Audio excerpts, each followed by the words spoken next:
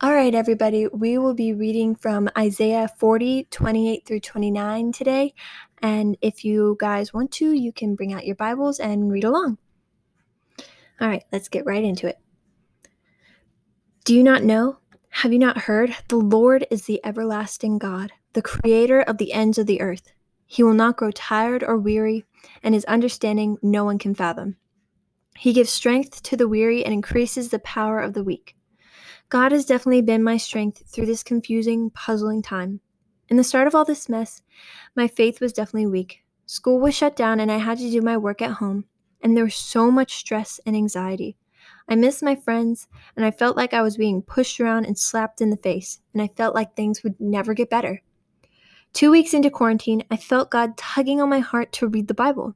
I don't really know why at that moment, because I thought that I already knew God, even without reading the Bible, because I usually heard about him through my dad and my pastor. But God really proved me wrong and rocked my world. So for the past 5 months, I have been reading the Bible, and I started in the Psalms, and it really caught my interest.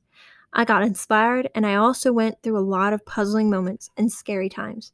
God definitely showed me that his love and power is everlasting, and that he never wants to confuse my faith or put me down.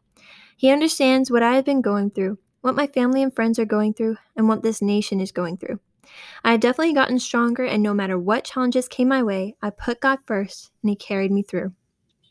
So even though I wasn't able to do the things I wanted to do, and go to the places I wanted to go to because of quarantine, I realized though that I needed God more than I needed the other things, and that I needed to realize that I shouldn't focus on the things of this world, but that I needed for him to rock my world, and through me, he needed to rock other people's worlds.